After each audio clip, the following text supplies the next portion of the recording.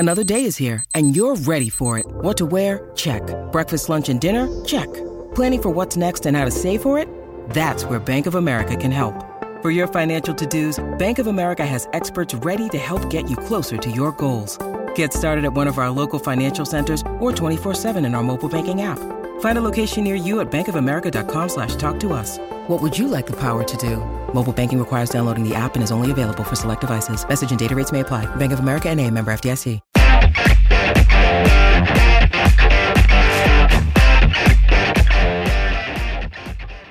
Welcome to On Texas Football. I'm Bobby Burton, joined today by an author of some repute, or dispute, I should say, right? I'm joined by Paul Wadlington. Oh, hey, Bobby. I didn't see you there. You just happened to be reading the 2022 Longhorn Football Prospectus by none other than Paul Wadlington. Wow. Paul is a longtime Texas football writer, author, also known as Scipio Tex, writes one of the best post-game analysis pieces you'll see, and a longtime scribe for Inside Texas, one of the guys that I certainly have read for a long, long period of time. Paul, how you doing today? I'm doing great. Thanks for having me on, Bobby. I'm happy to do it. I'm ready to get this. We're going live on Saturday morning here, and so I think that everybody is looking at this and wondering what they can do with their Saturday. This is one of those things.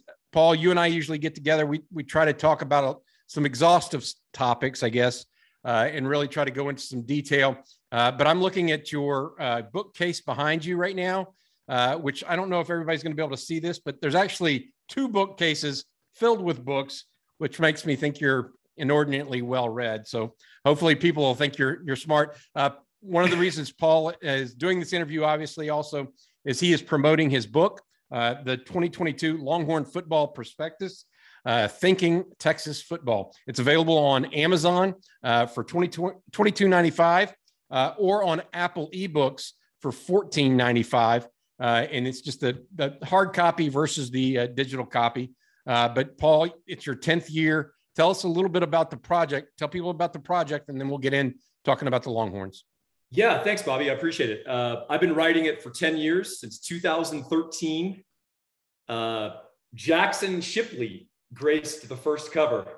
That gives you some idea how long I've been doing this. And it's a love-hate project, which is I love to have written the book. I love to have this, the completed version. I hate having to write it because, man, it's a bear because, it's 80-hour weeks on top of doing my regular jobs and my side hustles and investing and all these other things I'm into and being a dad. So it's a lot of late nights. And then the goddamn portal is just thwarting me constantly because teams are constantly shifting and changing, and it's happening way late. So one thing that I think is great about this preview versus the others, there's a few things that differentiate it, but I think one of them is it's written in late June for early July publication. Most of those periodicals out there that you folks buy that are previews, they're written right after spring ball, which is why you end up with some interesting, strange depth charts and some guys starting who transferred 3 months ago. No, you're exactly right. I provided recruiting coverage for Sporting News, Lindy's, all these college football annuals. They wanted their stuff in April and to publish in June because it's a large production.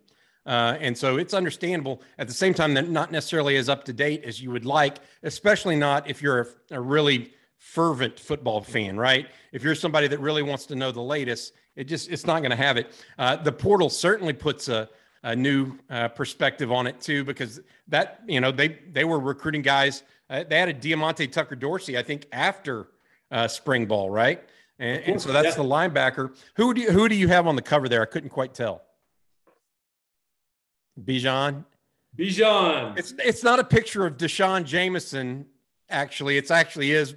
Yeah, I don't know if you noticed that. Bijan Robinson. A lot of people have been mistaking Deshaun Jameson and Bijan because they wear the same number. But I would imagine that Paul would catch that number. Hey, Paul. If I didn't mention, this is the photography of Inside Texas's own Will Gallagher. He is absolutely an outstanding photographer, not just a sports photographer. He's a real visual artist. Y'all need to go to Gallagher Studios, check out his stuff.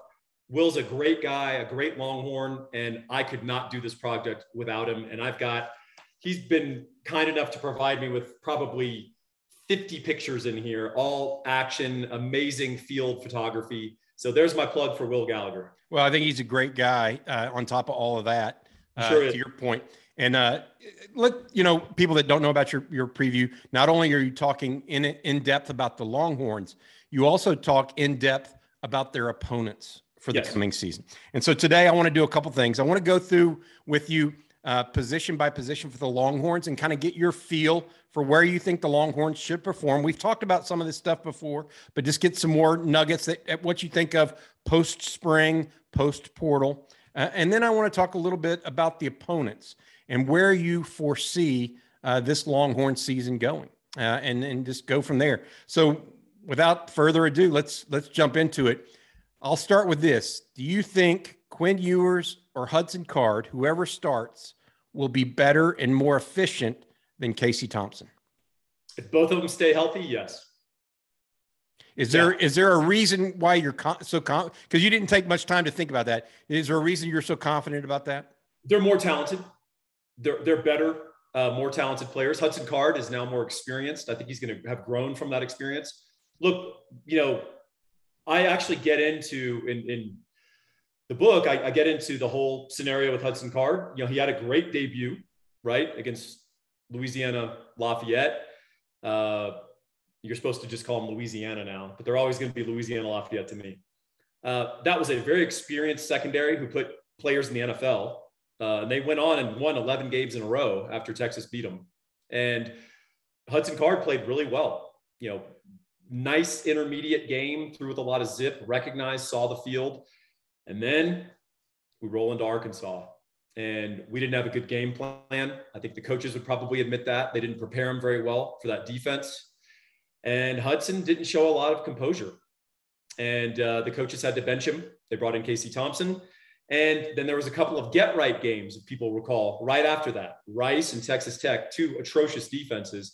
Casey Thompson lights him up, and now it's his job. Hudson doesn't have a chance to get back until late in the season, in earnest at least. And so I think the book sort of got written on Hudson Card, but then wouldn't you know, he comes back against West Virginia and plays a half of football where he looks just like the guy who played against Louisiana Lafayette. Looked really good, saw the field, hit a deep ball, right? And the Casey Thompson was hot and cold. He really tormented bad defenses, Oklahoma included, but he had some bad habits and he had some limitations as a quarterback. And I appreciate that he certainly played his hardest for Texas, but Quinn Ewers is a different level of talent. Hudson Card is a better player than he was last year. He showed that in the spring game. Texas is better at the quarterback position. My only concern is this, and I'm knocking on wood right now. I hope you do the same, Bobby. Hudson is a pretty slightly built guy. He's very athletic, but he's a slightly built, lean guy. Quinn Ewers is a young guy, and he's not had a lot of hardening and strength and conditioning time. My fear for either or is injury, soft tissue or otherwise. And so my hope is we've got a healthy quarterback room. However it turns out, I have a suspicion it's going to be Quinn Ewers more than Hudson Card at some point during the season. I think however it turns out, Texas is going to have better quarterback play, and they're going to have better skill position players to throw to. That's for sure. Yeah, I see what you're saying with Ewers and Card. I'm concerned. My biggest thing, I do think that Texas is more talented like you do at quarterback. I feel like even though Casey Thompson got flustered a lot last year, his age did help him a little bit. He was a little bit an older guy in the huddle and on the field. Some things didn't necessarily, he kind of brushed things off when things got bad sometimes. Maybe he shouldn't have, but I felt like he tried to let things go.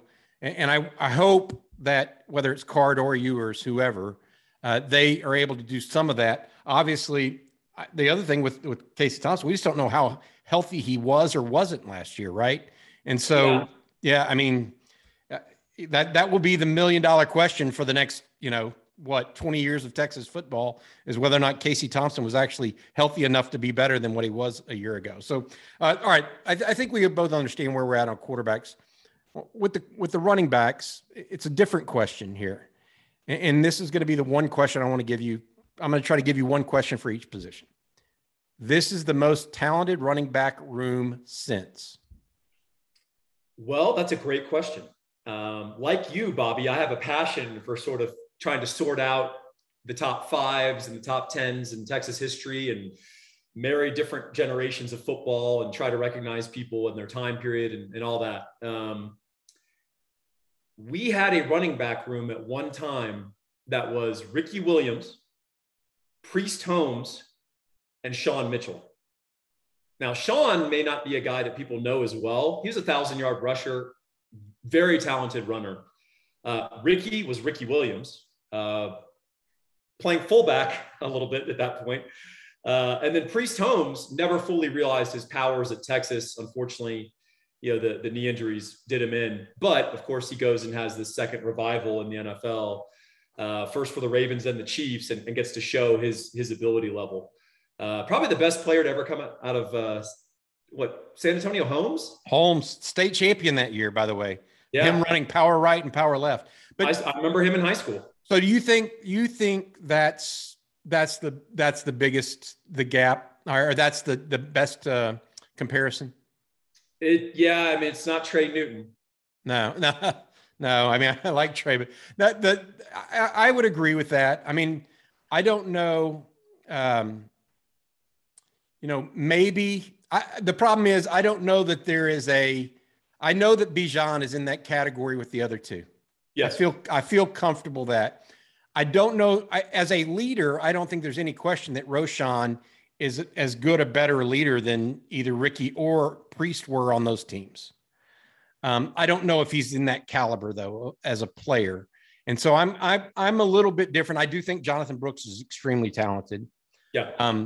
And so I'm thinking, that Jamal Charles, Chris Ogben, that kind of era, maybe almost similar, just a little bit different.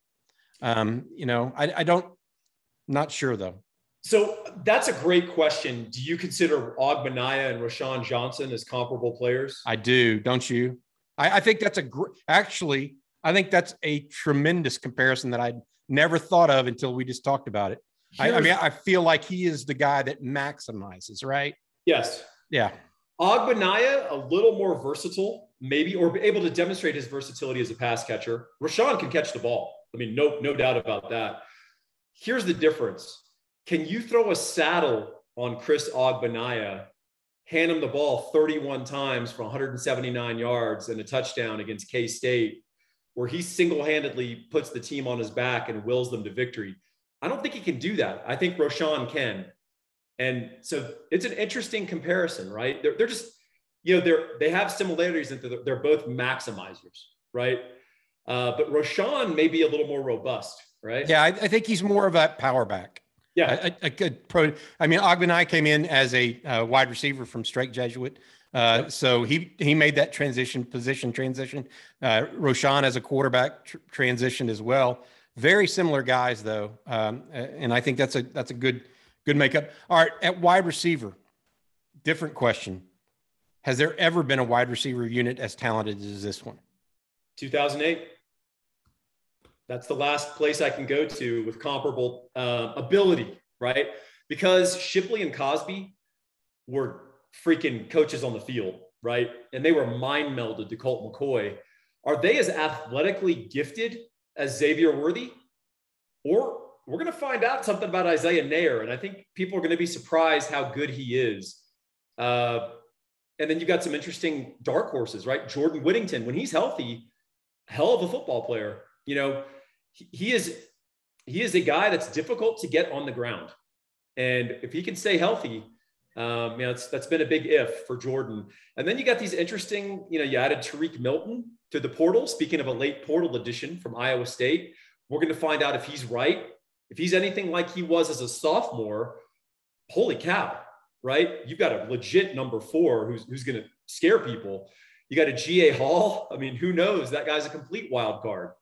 He might be, suspended by the end of September, or he might have 35 catches for 700 yards and 6 touchdowns playing as the number 4 receiver and just destroying, teams' number 4 coverage guy. So there's a lot going on potentially with this receiver core. Xavier Worthy, I mean, he's going to be, by the time he's done, he probably will be a top 5 all-time Longhorn wide receiver. Yeah, I've seen him. I've followed, I guess I started school in '88 at Texas, and followed them a little bit before then, but obviously not to the detail level I've did since I started school, and the ability to see all the games. Best receiving core I've seen, period, end of story. And that's before adding Tariq Milton and Agiye Hall. That's how I came out of spring ball, with Whittington, Nayor, and Worthy. Just those 3, no doubt better than Roy was a different character than Sloan and Tony Jeffrey and BJ Johnson. But these 3 have NFL potential, in my opinion. Yeah. It's the deepest. It may not have the very best, because Roy Williams, I thought, is still a cut above because he's just an athletic freak of nature.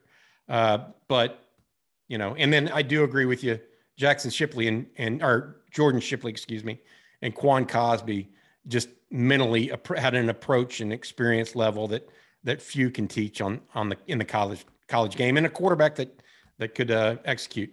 I feel like of all of those positions, the one that other than Bijan, the wide receiver group is the one that if they have a great year, Texas is going to have a great year. That's my opinion. I sort of say straight out in the preview, the people asking, can Isaiah Nayor adjust to the Big 12, that league? I think the question you need to be asking is, how's he going to adjust to the NFL, the next league? Because that's the ability level. Every single guy that I've talked to who doesn't necessarily get carried away said their first reaction when meeting him was, oh, he's much bigger than I thought. And then when they see him, they go, whoa, he's much more athletic than I thought. And then he'd been sold as, and he had more skills and he can do more stuff. Classic late bloomer. I think Texas got a steal from Wyoming. And Steve Sarkisian said he's faster than he expected too. Well, little statistic for you, Bobby. Xavier Worthy was the entire Longhorn passing game last year, right? Isaiah Nayor represented a larger percentage of the Wyoming Cowboy passing game than Xavier Worthy for Texas. So providing a little context for how big a deal he was for Wyoming. And in fact, he turned it on late for the Cowboys, who really struggled at quarterback. Once they settled into a decent quarterback, that guy was scoring basically multiple or single touchdowns every week he went out there. I know people expect more from the tight end position this year. Yeah. Even though Kay Brewer, 4-year starter, Jared Wiley did not start a ton, but played a ton over his last 2 or 3 years at Texas. But they expect more from the tight end group this year, probably because of their overall athleticism. But are they going to get that level of production out of these guys, or are they going to be as good at blockers? That's the question I would have for tight end. What is the realistic expectation there? So they lack game experience. And I say that full well, knowing that we got, of course, Jaleel Billingsley from Alabama, who has plenty of game experience. In fact, some big game experience. I think people need to recalibrate the hierarchy in that tight end room. I think Jaleel Billingsley is a role player. And I mean a specific niche role player, where in certain games he could have a big impact. But Steve Sarkisian wants a balanced tight end who can block, who can catch, who can be split out, who can line up with his hand on the ground. That's not Billingsley. Billingsley and Isaiah Nayor are the same size. So, that was some of the issues that Nick Saban had with Billingsley, his refusal to put on weight, and as well as some other stuff. Jatavian Sanders in that spring game showed a level of ability to block that I was not expecting. In fact, there were a couple of plays that I commented on Inside Texas where he led like a traditional H-back up the hole on a power play and hunted down a linebacker and did a good job. I don't think that's his best use. He's 6'5", right? But he can block. I know he can catch. He just has no game experience. He's never caught a college pass. And you saw some of that experience when he got stripped in the spring game near the end zone. Gunnar Helm, this guy's proven to be a pretty interesting take. He was a flex tight end in high school, played at a very good program in Colorado for Cherry Creek. But as he's grown into his body, he's grown into his physicality. And Bobby, he's a guy that I think is probably the number 2 tight end. When we go double tight, if we want to run the ball or have the pass option and play action, I think it's going to be Helm and Sanders, not Sanders and Billingsley as people are expecting. I think Billingsley actually is a potential split out sort of flex guy who will be in some 4 and 5 wide receiver sets. And I think that's where we'll use him. So I would say possibly or likely an upgrade at receiver from the tight ends. It's an upgrade, but possibly a downgrade in blocking. I don't know that. Cade Brewer was a willing blocker. He was never a physical guy or never long enough to really handle like a guy on the outside linebacker or a defensive end on the line of scrimmage. And Cade, unfortunately, we never got to see what he really could have been. That knee injury set him back because some of the things that made him special was his movement ability, and he never really regained that. But what he did do is put on some weight. He got more viable as a blocker. He was an experienced guy, very, very capable. Ja'Tavion Sanders has an upside, which is all Big 12, period. Now, he just needs to get more seasoned. He can block. I really think Ja'Tavion Sanders can block, and he's a willing blocker. And that's half the battle at tight end. All right. I think that my piece on the Cade Brewer thing, and you'll have to bear with me on this.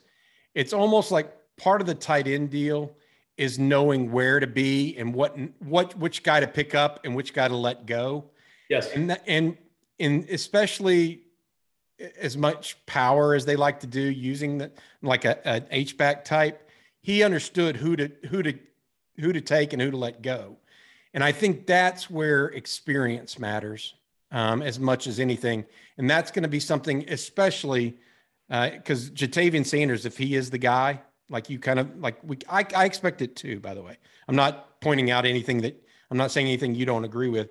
But Ja'Tavion Sanders is going to be drinking from a fire hose in game 2 in that regard.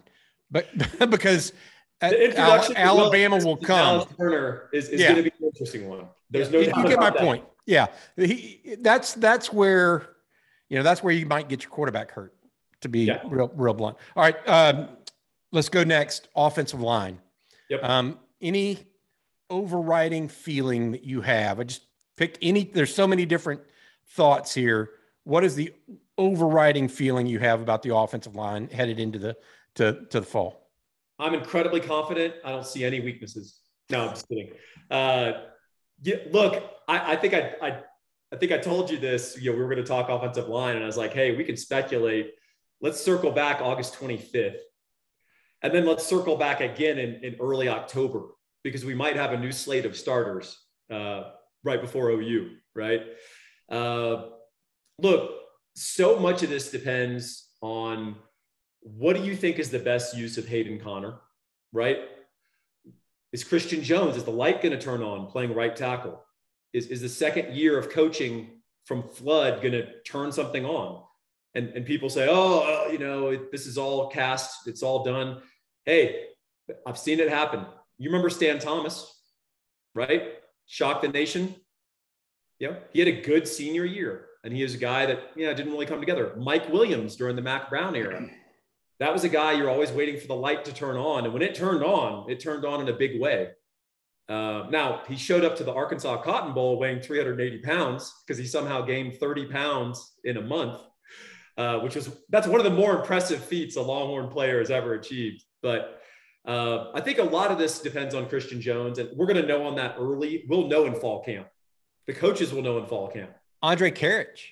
I agree with you. I mean, it's almost like you think that it might end up being 2 or 3 seasons for the offensive line. There's going to be the preseason who starts. There's going to be there's going to be the OU game that one way or the other we'll figure that out. Yep. Probably an injury too. And then you're looking at late in the season with another guy coming off the bench, and you don't know who that guy off the bench will even be. I do like Well, I think what I like about the offensive line is what I'm hearing about the freshmen. Unfortunately, that's not a good thing sometimes. And of all positions in college football, that's the offensive line is the one that tends to take the most seasoning, right? And so it'll be interesting to see exactly how that shakes out this season. But I feel like I don't feel like they're going to be worse than last year. I don't know that out of the gate they'll be appreciably better though. So in football, there's such a thing as good enough.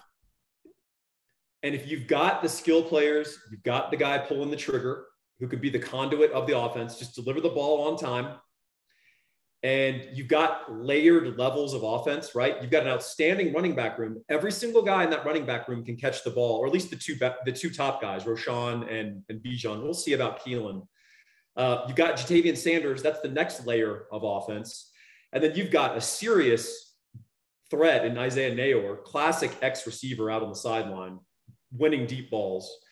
You've got Xavier Worthy. You can play anywhere on the football field and dominate. He can dominate in the short game. He can go deep. Then you got Jordan Whittington, who is the ultimate chain mover, intermediate wide receiver. This all sets up, Bobby, as a layered offense. All the offensive line needs to be is good enough, right? They don't need to dazzle. They don't have to dominate. We're not looking for Justin Blaylock out there. We're just saying, give us a chance. And you can scheme some of that up a little bit. Oklahoma this is interesting because you're getting into the overall offense discussion. Yeah. Which I think is good, right? And this is, we're going to go to defense. And I want to say this. I feel like the offense has some star power to it. Yeah. I don't think the defense does. No. Yeah. And I think that I think Texas is going to win some games because they've got great players on offense, but if they're going to win a lot of games, the defense is going to have to be better and steadier. They're going to have to answer the bell more. And I just feel like whether it was because they got worn down in the second half a year ago, or they just didn't have the personnel, that's what's going to have to happen on defense. On the defensive line, on the interior, T'Vondre Sweat's back, Keandre Coburn's back, Byron Murphy's back, Alfred Collins. The list goes on. That on paper looks like the strongest group on the defense, right? The defensive tackles. That's how it looked last year. Yeah. And it didn't pan out that way. Well, if your defensive system says Alfred Collins is a role player who doesn't get a start until the Oklahoma State game, and then when he does start against Oklahoma State, he's the best defender on the field, at least for Texas, then maybe the issue is not Alfred Collins. Maybe the issue is your system and what you decided. Moro Jomo is a natural penetrator. He's not a big guy. He's not a block eater. He's not a space occupier. Keandre Coburn somehow got weaker in his fourth year in a college strength and conditioning program. I'm not sure how that happens, but it happened. T'Vondre Sweat had his moments. He was inconsistent. I thought he played better than Coburn over the course of the year, frankly. He also shows real dynamism sometimes if you line him up as a 3 technique and just tell him to push the pocket. After Alfred Collins, he's the second best athlete of that group. I wrote in here he's the second best NFL prospect, and I don't think that's very debatable on that defense, or at least the defensive line. So we need better play from all of them, but I think they need to play them in a way in which they attack more. It's not just where you line guys up, it's their disposition. And I mean disposition, like how you use the asset. Are you telling them to get after and penetrate, or are you telling them to eat blocks and free up Luke Brockermeyer? And that's what we opted to do last year. I don't think that's going to repeat. I think Pete Kwiatkowski is too good a guy, too experienced a guy to not understand that he made some mistakes in how he deployed his personnel. I say that at the same time, understanding he was not exactly dealt the Ray Lewis, Baltimore Ravens at their peak. That's not what he was operating with. But if you can't get Alfred Collins integrated into your defense, if you can't find ways to take natural penetrators and try to make some plays on their side of the field, Bobby. When you need mealtime inspiration, it's worth shopping Kroger, where you'll find over 30,000 mouth-watering choices that excite your inner foodie. And no matter what tasty choice you make, you'll enjoy our everyday low prices, plus extra ways to save, like digital coupons worth over $600 each week. You can also save up to $1 off per gallon at the pump with fuel points. More savings and more inspiring flavors make shopping Kroger worth it every time. Kroger, fresh for everyone. Fuel restrictions apply. I mean, our linebackers, the linebacker who had the most tackles for loss was Jalen Ford with 6. He was a backup linebacker, right? I mean, Texas did not play on the other side of the line of scrimmage. It is a perfectly viable defensive system to occupy space, to funnel, running backs, and everyone has their gap and all that. Hey, it's all good. But if you don't have the personnel, you've got to find a different way. And Texas needs to play a little bit different. And, I just think that they can coach better. And I think certainly the players can play better. I thought the best defensive tackle by the end of the year was Byron Murphy. Not even close. Yeah. So let me ask you this, Bobby, and we'll talk about this sometime. How was it an 18-year-old true freshman from DeSoto had better play strength than our experienced defensive tackles? I think his lack of development at that position. You said it. Well, I mean, last year they didn't have a spring ball.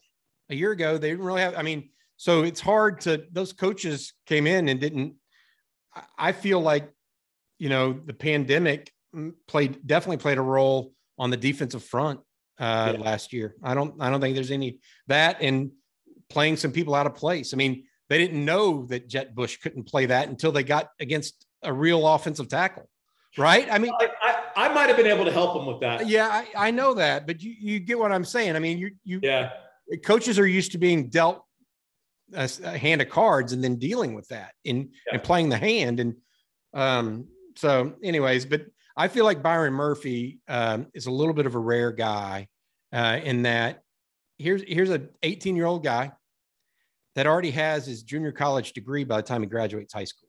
Yes. I mean, you and I have been that age before. Not everybody is as adult as that. They're just not. And so if he's athletic and wants it and is willing to prove it, I think those guys tend to go very far in life as well as on the football field. You've got to get Byron Murphy on the field. You've got to get Collins on the field. If T'Vondre Sweat wants to play and make some NFL money, you got to get him on the field. You really have to get those guys out there and not necessarily play what you want to do. You got to play the best hands that you're dealt. And here's where I'm really sympathetic to Kwiatkowski. Man, none of those edges panned out. Ray Thornton didn't pan. Ovia Gofu, he has some explosiveness, but he's not very play strong, and he likes to sprint straight up the field, on 3rd and 4, no less, when everyone's screaming draw. I'm sympathetic to that. There were no easy solutions, but that's where you might want to play a jumbo front and then try to do what you can. You got to, Texas has done that in the past, and I understand football has changed. You can't put too many big guys out there. They'll just run around them. They'll just screen you to death. They'll outside zone you to death. But some of these big guys we have are unusual. Alfred Collins is an unusual guy. He could play 3, no question, but he can play outside. He's fully capable of doing it. But what they need to do is find an identity, find their best 11 and let it roll. Got it. All right. You mentioned those outside guys.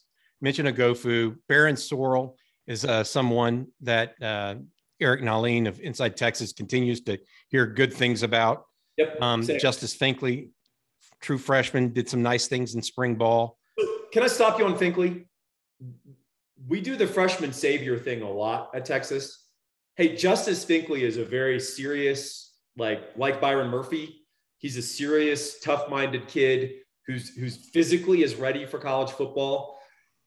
He's 6'2", 250.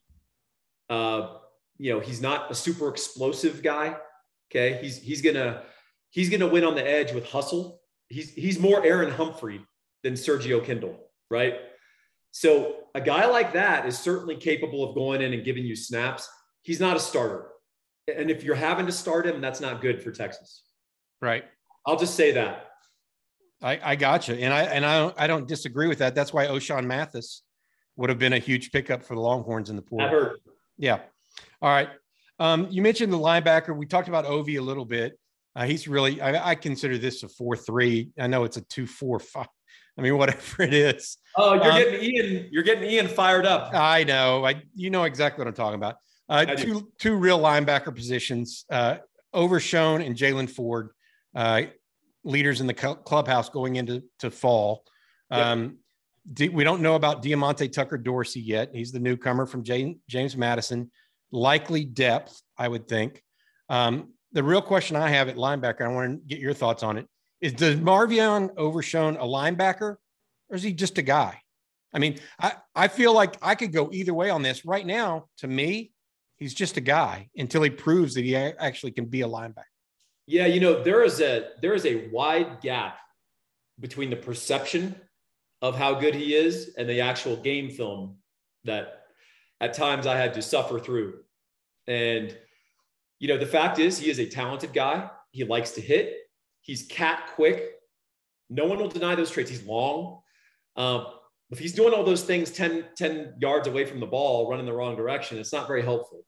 If he doesn't understand how to get leverage on a guard and stop a lead play, Oklahoma State's running 18 times in a row in the fourth quarter. You're just not much use as an inside linebacker, particularly in the Kwiatkowski scheme. That's why Jalen Ford, who is not 1/4 of the athlete that Overshown is a better functional football player at that position. It's why I think David Benda may end up being the starter if Overshown can't do it. And here Overshown's going to the media days. He's one of the reps of the team. Yeah. And so we'll see. I mean, maybe the coaches are seeing something we haven't seen yet, which is fair, right? I mean, this is his first full year or full semester, I guess. And with a spring practice behind him because he's been injured. They had the pandemic. But I feel like David Benda might be the guy that steps up this year. And it's just going to be interesting because, again, I'm looking for solid guys across the board on this defense because we know there aren't necessarily any great players on defense, at least not right now. And so I would be looking for solid players. And I don't – until Overshown proves he's solid, we gotta wait and see. Secondary, Jahdae Barron, a big focal point in my opinion. His ability to be a nickel sets the secondary up better overall this year than it does a year ago, even if the personnel isn't necessarily better this year. Yeah. So that's a great point, Bobby. The slot. So nickel used to be sort of you're not good enough to be a starting corner. Let's move you to nickel. Well, as football's evolved and you realize the easiest throw to make on the football field is the slot, the closest guy to the quarterback who's got a two-way go, right? Every time there's a snap. And he's typically going to be matched up in certain coverages against an inferior athlete. So if you've got a nickel who can erase a slot receiver, boy, that's a powerful thing to start with your defense. And Jahdae Barron is a really quick guy. He's a quick study. He's quick-minded. I think he's going to be a good player for Texas. He's unproven. We'll see. But if he's going to provide a different dynamic at nickel in that he's a guy you don't need to cover over behind him. And you can now run some more different exotic coverages instead of these predictable two deeps at safety. And you can move those guys around. You can bring them up. You can do some sliding coverages because you trust that Jahdae Barron isn't going to get exploited by that slot receiver. Corners right now look like Deshaun Jameson and Ryan Watts, starters. Yep. Barron at the nickel. The question is, who are going to be the safeties? You would think one spot goes to Anthony Cook. The likely other one is Jaron Thompson. Keaton Crawford, however, continues to get positive mention.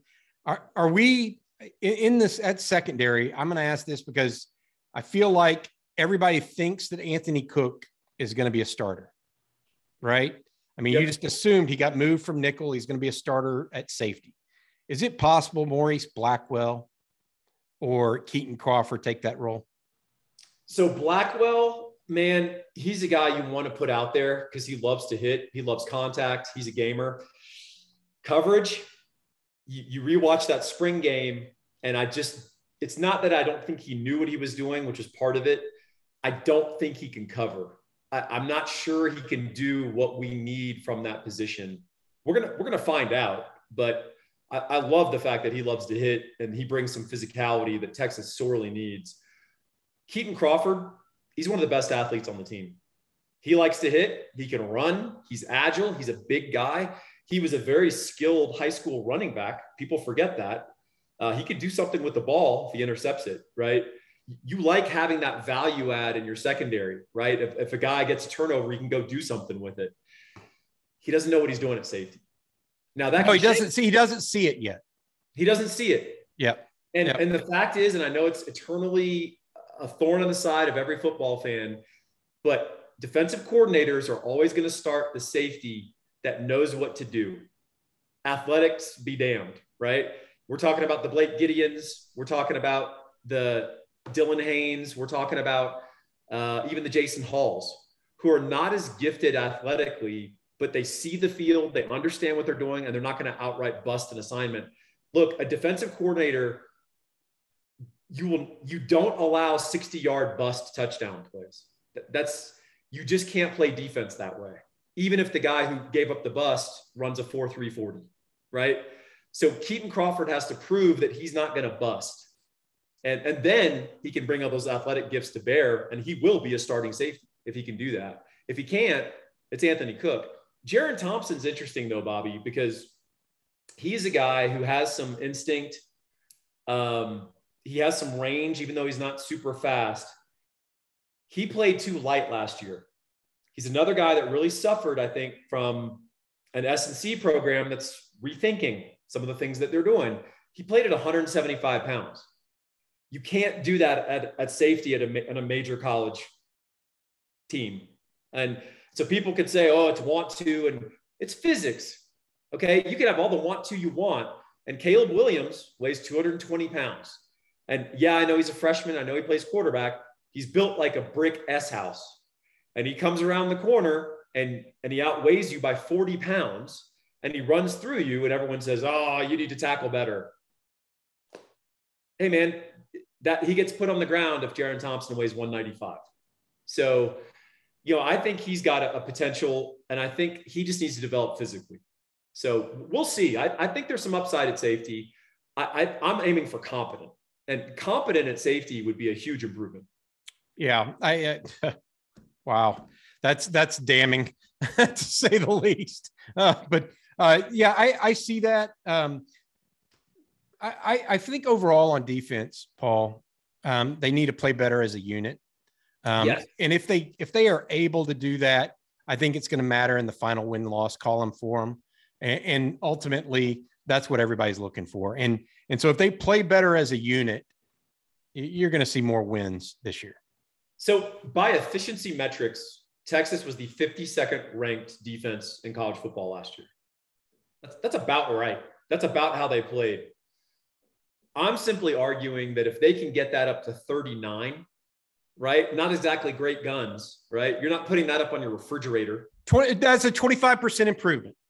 If you can get up to 39, Texas is going to go 10-2. I think people in the backgrounds are going, yes, Paul. Yes, I agree with you. Hey, here to get red meat. Biggest loss, bar none. Take any position, every position. Biggest loss, bar none for this team, Cameron Dicker, field goal kicker. Thank you for saying that. Yeah. So I got to show you guys. This is the most neglected aspect of football. I'll show you. I write a special team section. And it's, of course, got Bert Auburn, Will Stone, and Isaac Pearson, the pro kick kid from Australia, our third. Cameron Dicker was the reason that Texas was ranked 11th in the country in special teams metrics in combination with Keelan Robinson getting his hand on a couple of punts. Okay. Dicker was an amazing punter.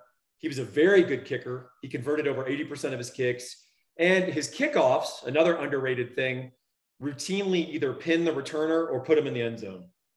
Dicker is a huge loss. Isaac Pearson, look, all those pro kick guys have a typical evolution. Remember Michael Dixon, his first year, he's fumbling snaps, he's freaking out, shanks some kicks. You know, he had to adjust to the game. Once he did, he's the greatest punter I've ever seen, other than Shane Lechler in college game. Bushevsky, if he hadn't blown out his knee, I think would have been not a Dicker level or even Dixon, but I think just right below that. So I think Isaac Pearson, the word out of Pro Kick Australia, talk about what a dork I am with this preview. I went and read up all that stuff on Pro Kick, and I found their tutor in Australia, and I read some articles in the Melbourne papers. And he had a very high opinion of Isaac Pearson as a pure talent and thought that he was going to be an NFL punter one day. So that's great. Place kicker, boy, if you're playing with a team where you're trying to outscore people, as Texas will be doing this year, it's nice to have a kicker who can hit a big kick for you, right? Now, that said, if you're not sure about his range, maybe going for it on 4th and 3 on the other team's 30 isn't the worst thing in the world with this offense. You know, I can deal with that. The point is you need to figure that out early, because you don't want to piss away those opportunities against not just Alabama, but, you know, the Oklahomas and the Oklahoma States and the Baylors. Yeah, I think that the issues there are late game needs. You know, can you trust somebody to hit a 45-yarder with, you know, a minute left to go in the game, or 5 seconds left in a half? Yes. To give you some momentum going into the half. And so I feel like, you know, Bert Auburn is probably pretty good 45 and in. Okay. We'll see. I think it might be an adventure a little bit. And I think Will Stone might press him. I will say this, Texas return teams need to dramatically improve. They were poor. The kickoff return team was terrible. And I don't just mean the statistical product, which was terrible. It was under 20 yards a kick return. It was actually watching the film of watching their blocking and some of the schemes. Look, I have a high opinion of our special teams coach. I think he's going to try to work on that. Sometimes bad special teams in that regard can be a reflection of your depth, but Texas needs to improve there. They need to improve in the margins in all these little areas if they're going to make the move from 5-7 to a Big 12 title game contender, which I think they can be. Could be wrong, but Ajay Hall running down on kickoffs wouldn't hurt. If he wants to like contact. Have you seen him? Yeah, he's pretty good in that role. All right. Real quick, 2022 college football perspective, Thinking Texas Football by Paul Wadlington. Paul, before I let you go, I do want to get to your another aspect of the book, and that's where you talked about what you thought the likely outcome would be for the 2022 Longhorns. Yeah, so I think the Big 12 this year is wide open. And I think I'm actually kind of amused by some of the national media or regional media who are voting OU and Baylor sort of as a default 1 and 2. OU because you should always vote for OU, right, based on history. And then Baylor because they have this incredible ascendant. They went from 2-7 in 2020 to this 11-3 football team that wins the Big 12 title, goes and beats Ole Miss in a major bowl. And of course, Dave Aranda just coaches his ass off. Equally, I'll say OC Jeff Grimes was hugely responsible for that turnaround. Here's the deal on Baylor, Bobby. I have the highest possible respect for the coaching job that they did. They lost 6 dudes to the NFL draft. Is Baylor a team that can lose 6 guys to the NFL draft and just reload? Hey, not only did they lose 6 guys, it's the last real big class of Matt Rhule. Yes, I was going to say that. Perfect segue. And so, and I think they've recruited well this year, but 2 years ago, I don't think they recruited well. So At the same time, they pick up a guy like Jackson Player, the defensive lineman out of Tulsa, Awesome. in the Great portal. addition. The Sika guy they'll have. I think they're going to be good on the defensive front, which Both fronts. yeah, they got 4 or 5. Yeah, 4 or 5 returns. Line is good. Yep. Their defensive line is good. That's always great. And by the way, their offensive line, you're talking about, coherent unit play. Their outside zone schemes, like, bring a little tear to my eye. They're so well coordinated. Their offensive line is, other than Connor Galvin, they're not super talented. They just play well together. It's beautiful. It's a symphony. That said, their wide receivers, not real good. Their quarterback, hey, Shapen, he looked good in spurts. Certainly, I like him. I like him. They lost Ebner, who's an underrated big play guy. They lost their converted linebacker turned running back who dominated for them. Abram Smith, 1,600-yard rusher. He's gone. The wide receivers are gone, including a high draft pick in Tyquan Thornton. Baylor's lost more than people think. And on defense, the heart and soul of that back seven, right? I'm talking about Terrell Bernard, linebacker. I'm talking about Jalen Petrie, who was just a baller, defensive, Big 12 player of the year, rightfully. Loved watching him play. JT Woods, who was their rangy safety, who kind of covered everything on the back, had 5 interceptions for him. He's gone. Kalen Barnes, super fast, gone. Rayleigh Tashada, who started 35, 40 games for them, gone. They're starting over in their back seven. And in the Big 12, that's not an easy thing to do. So I'm not down on Baylor. I have a huge amount of respect for their coaching. I'm sure they'll discover some talent I didn't know they had, but it's not something that you should just pencil them in confidently at number 1 because of what they did last year. Baylor loses more people, but you mentioned Bernard, and there's a similar guy at Oklahoma State that was the heart and soul of that defense. Malcolm Rodriguez. Yeah, and he's gone as well. And Devin Harper. Yes, as well as the defensive coordinator. He did a hell of a job. Yeah, Jim Knowles. Yeah, I feel like as I look around in Oklahoma, you just don't know what you're going to get in the first year. I don't think they will be somewhat talented. I have some suspicions about that, Bobby. I think OU, of the upper echelon of predicted Big 12 teams, I think they have the highest implosion potential. I really do. I look, that defense last year underachieved. They underperformed. And they lost all the best players from that defense. Every single great player from that defense got drafted or transferred out. They lost Patrick Fields. He plays for Stanford now. Little culture shock for that guy.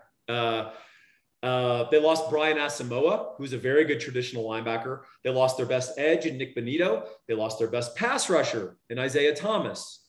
Perrion Winfrey, very underrated impact player inside because of his quickness. OU, I have great respect for Venables. I think he's a great defensive mind. I think that defense is more vulnerable than the average person understands. On offense, that season's on Dylan Gabriel. 185 pounds, soaking wet. Okay. I've talked to 2 different guys that absolutely love him, by the way. I like him too. Mike Huguenin, who lives in Orlando, seen him play several times when he was at UCF. And then JD Piquel, a guy that now works with On3. They've seen him. They think he's going to be terrific if he stays healthy. If he stays on the field. And pass protection has been an issue for OU. He gave up 33 sacks last year. Yeah, and they will have issues. Yeah. To Bill Bedenbaugh, that just does not happen, right? Yep.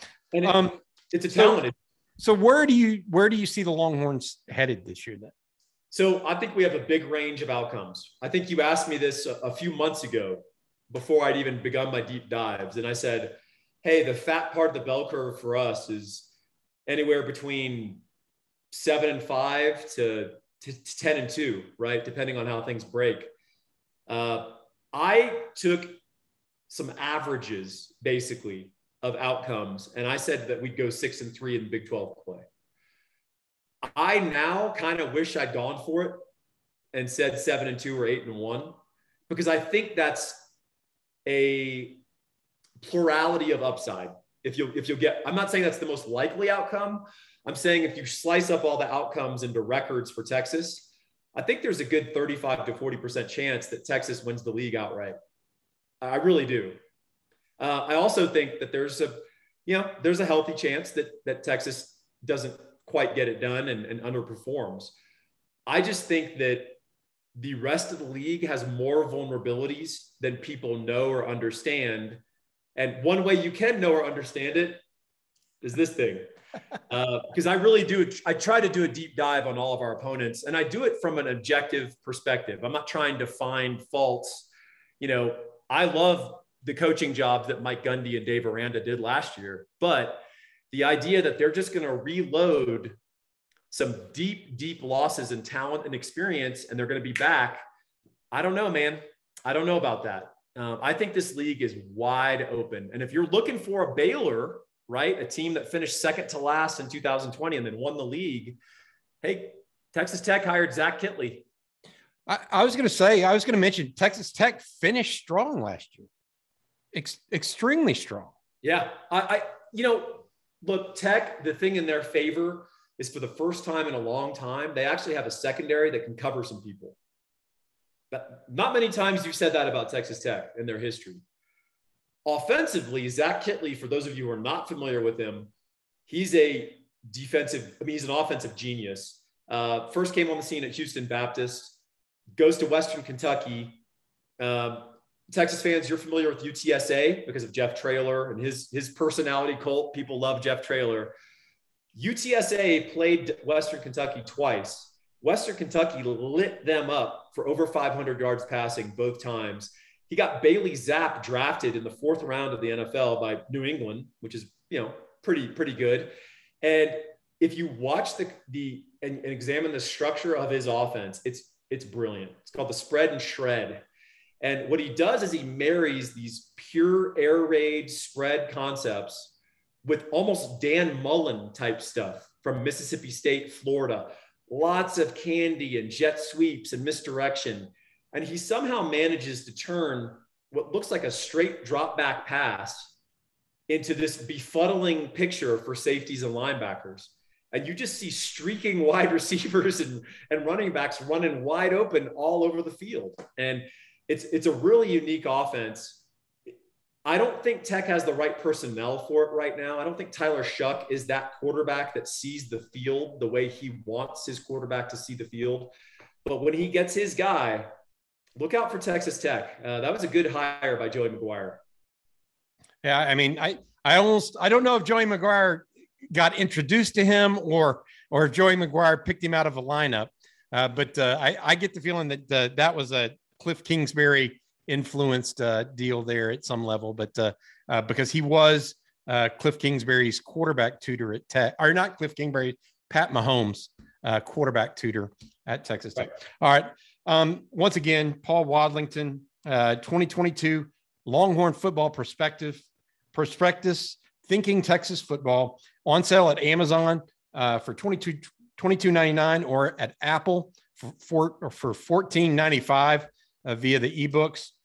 Paul, as always, you're a wealth of knowledge. I enjoy reading your stuff on Inside Texas, and I look forward to this football season. I know you do too. Yeah, absolutely. And hey, Bobby, if I could just throw in there, if you are a Kindle reader, the Kindle version is on Smashwords. You can find it. It's linked up all over the Twitters. It's linked up on Inside Texas, but just go to Smashwords. That's where you can get the Kindle MOBI version. Every other version, just go buy it on Apple for e-readers. If you want the hard copy, Amazon, baby. It'll be in your hand in 48 hours. It's pretty amazing. I mean, for an independent author to be able to have a print to ship, created, printed out, and sent out in 48 hours, props to the Amazon supply chain, props to the people ordering it, because what it means is Amazon is confident printing up a bunch of editions and getting it out quickly because there's been such a big demand. So thank you, Longhorn fans. If you're on the fence about this, I don't think you'll regret it. If you're a passionate Longhorn fan, you'll enjoy it. It's worth it to me personally. And I've read, I've done this for a living for so long, right? I've read so many previews that are more eye candy than value. right? And so they try to get you for $7.95 or $6.95, and there's not that much actual real content in there. This is content from page one. And I think you should be proud of what you created. So, all right, Paul Wadlington, thanks for joining us. Thanks for coming. And to the people who watched today, thanks for joining On Texas Football on Saturday. Paul, I'll see you soon, bud. Hey, absolutely. Look forward to talking to you again. Thanks for having me on, Bobby. All right, take care, Paul. Our kids have said to us since we moved to Minnesota, we are far more active than we've ever been anywhere else we've ever lived. Moving to Minnesota opened up a lot of doors for us. Just this overall sense of community, of values that, Minnesotans have. It's a real accepting, loving community, especially with 2 young kids. See why CNBC ranks Minnesota number 4 best state to live and work. A great place to work, an even better place to live. ExploreMinnesota.com/live.